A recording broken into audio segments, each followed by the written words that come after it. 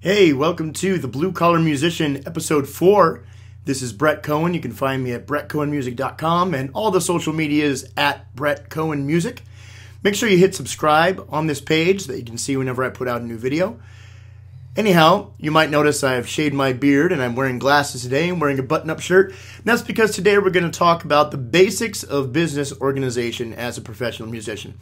I'm not going to get into taxes or too many topics like that. However, I'm going to have a guest on my program, I hope, relatively soon who will explain all the ins and outs of that. But what I'm going to show you is things you're going to need to use every day in the business of music. So the first things that I want to talk to you about today is calendar related. I highly suggest you get an online calendar that is easily shareable with the whole band and that you can easily interface with your website so that you're not constantly having to enter all your dates into 2 different places or even more than that, different places. So I suggest a Google Calendar. I use that for my own organization, and I also use it for my band as well. And what's really cool is that as soon as I update something on the Google Calendar, which I can just do from my phone, so if somebody calls me and offers me a gig while I'm out away from my laptop, I can just punch in my phone. It'll auto-populate to my website right from there. So that's a really cool thing. I do highly suggest using Google Calendar. Okay, so another really important thing to do is to track all of your gigs, track all of your income, and if you're a band leader, track what you're paying out to your musicians. So I suggest building a simple spreadsheet. I just do it in Word, but you could do it in Excel or you could do it in whatever your preferred document program is. But I suggest having a row where you can show the date, the venue you played, the band you were with, what your base pay was for that, how many tips you made on that gig, things like expenses. For me, parking is basically my biggest expense when I go out to play these gigs, since I play in Las Vegas. So I put that as money that I put out. I also write down how many miles it was from my house to the gig and back, and also how much I estimated that I spent in gas on that. From all those different numbers, I can put together a net total. I'm going to see if I can figure out how to show you that spreadsheet right here. Okay, so you can see here all the things I just mentioned, all the different columns. I like this layout. You might like a different layout. This is just something that I do.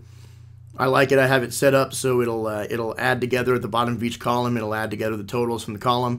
Then at the bottom right-hand corner, I can see my net income for the month, and it's a pretty handy tool. Very simple. If you're a band leader or someone who hires musicians, another spreadsheet you're going to want to create is much like the one that you just saw. Just something that'll show all the dates and the names of the people that played, and how much they got paid for that night. Because one thing I will say about taxes is at the end of the year, if you're a band leader, you are going to need to send out 1099s and fill out a 1096. Those 1099s go out to all the people who you paid money to, basically over the year. So that looks like this here. Okay, here again you see everything I just told you about. And this is great because then at the end of the year, when I do need to 1099 things, I can put all of these together, cut them all together for each month into 1 year, and I can sort them then by name. I can cut and paste from there, however I want to do. I bet there's easier ways to do all that, maybe in Excel. I've just never really gotten the hang of everything that Excel can do. You might have another program, I don't know, but again, I like this format. It may be a couple of extra steps, but for me, I'm comfortable with it. But hopefully this gives you an idea of what you need. Now, when it does come time to do your taxes at the end of the year, I do highly recommend you go to a CPA or an EA. I've done it myself on many occasions. I've brought it to other people to do it. It's much easier when you bring it to somebody else. It is more expensive. You do want someone who's really good, and you do want to try to find somebody who actually specializes or has a good understanding of the expenses incurred by entertainers. Because it's a totally different way of doing taxes. So it's better, in my opinion, not to mess with it. Go to someone that knows their stuff. Okay, stepping aside from paperwork for just a minute, I want to talk to you about something that's really important to me, and I'll tell you why. You really need to insure your gear. You really do. And again, this company I'm about to mention is not paying me any money or giving me any incentives to do this. I will tell you in future videos when I am being incented to do so we can keep everything on board. But there's a company called Music Pro Insurance, and I was turned on to them by my drummer, Anthony, a couple years ago when I first moved to Vegas, and it's really inexpensive. Like, I think I have $30,000 worth of gear insured, and I pay just shy of $300 a year. So one-time payment for that. So, for example, a couple of months ago, I had my prize Les Paul stolen. I had a Quilter bass head stolen. I had a bag of a bunch of accessories, including a tablet. Unfortunately, I didn't insure the accessories or anything like that, but I did insure the tablet. Altogether, it was like $3,000 loss or more. And it took a couple days for them to talk to me about what had happened. I had to file a police report and all that. But from talking to him, I had a check in 48 hours for the full. It was just about $3,000 to replace that gear. So for less than $300 a year, I got $3,000 back. So you figure I'm on not company money. I'm on the house money for another 10 years on that if I don't lose anything else ever again. Okay, one thing that's super important if you're a professional musician is getting paid. Got to make sure you get paid, son. You know what I'm talking about. Anyhow, I digress. So I like to use contracts whenever possible. Problem is not every venue is willing to make a contract. A lot of people who are 1099ing you, though, who are going to give you tax documents at the end of the year, they usually have contracts, and for very good reason. They have to trace every dollar. So that works to your advantage. It's good to read every word in every contract you get. It's good to have your own contract ready to go out to venues. Maybe you can convince a venue who doesn't ordinarily use contracts to use one by keeping it very simple. I just put the date of performance, the amount of money we're supposed to get paid, what they can expect from the band, what they are going to expect from us to do, and something in there about, they got to pay us if they cancel in 24 hours notice or something to that effect. You can look up contracts online. I'm not saying I'm the greatest contract writer in the world, but it's a good idea to have them. When you can't have contracts, or even when you do, it's a great idea to keep a paper trail. Even if somebody tells me something verbally about a date they want me to play in specific and about how much we're going to get paid, I want to see that in writing. So whether that is an email or whether that is a text message, and I will almost always do a screenshot if there's a text message with terms in it, because you never know when you're going to have to refer back to that later. And I'm not saying this is the kind of thing where a club is going to stiff you and you're going to take them to court and this is going to be evidence. But this is good stuff to have on file, because there's been a couple times where venues have thought they booked me for a date, but they didn't. They had the date wrong on their calendar, and I was able to send them the screenshot and politely and just say, sorry, there was a confusion here. I told you I couldn't do that date, or whatever it was. It's good to have that.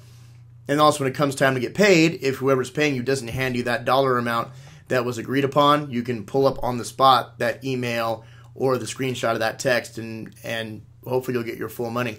I have to say, it's been thousands of gigs now. I've lost track, honestly. I have to go back to my early records to find out. But in all that time, I've only been stiffed once, and it was by a guy that was a friend of mine that I trusted. And needless to say, I did not trust him after he didn't pay me.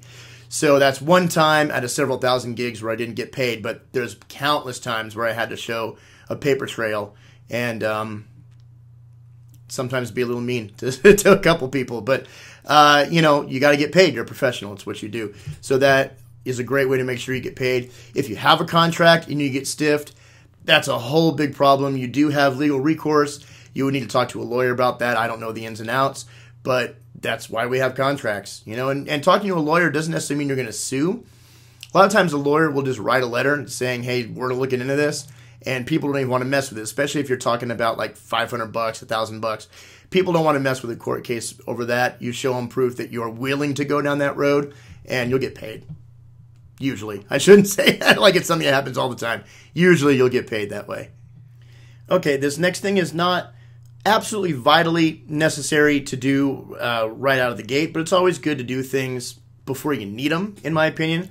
And this is something in the past I have not been good at having prepared when I needed it. So this is why I'm giving this wisdom to you, because now I've learned better.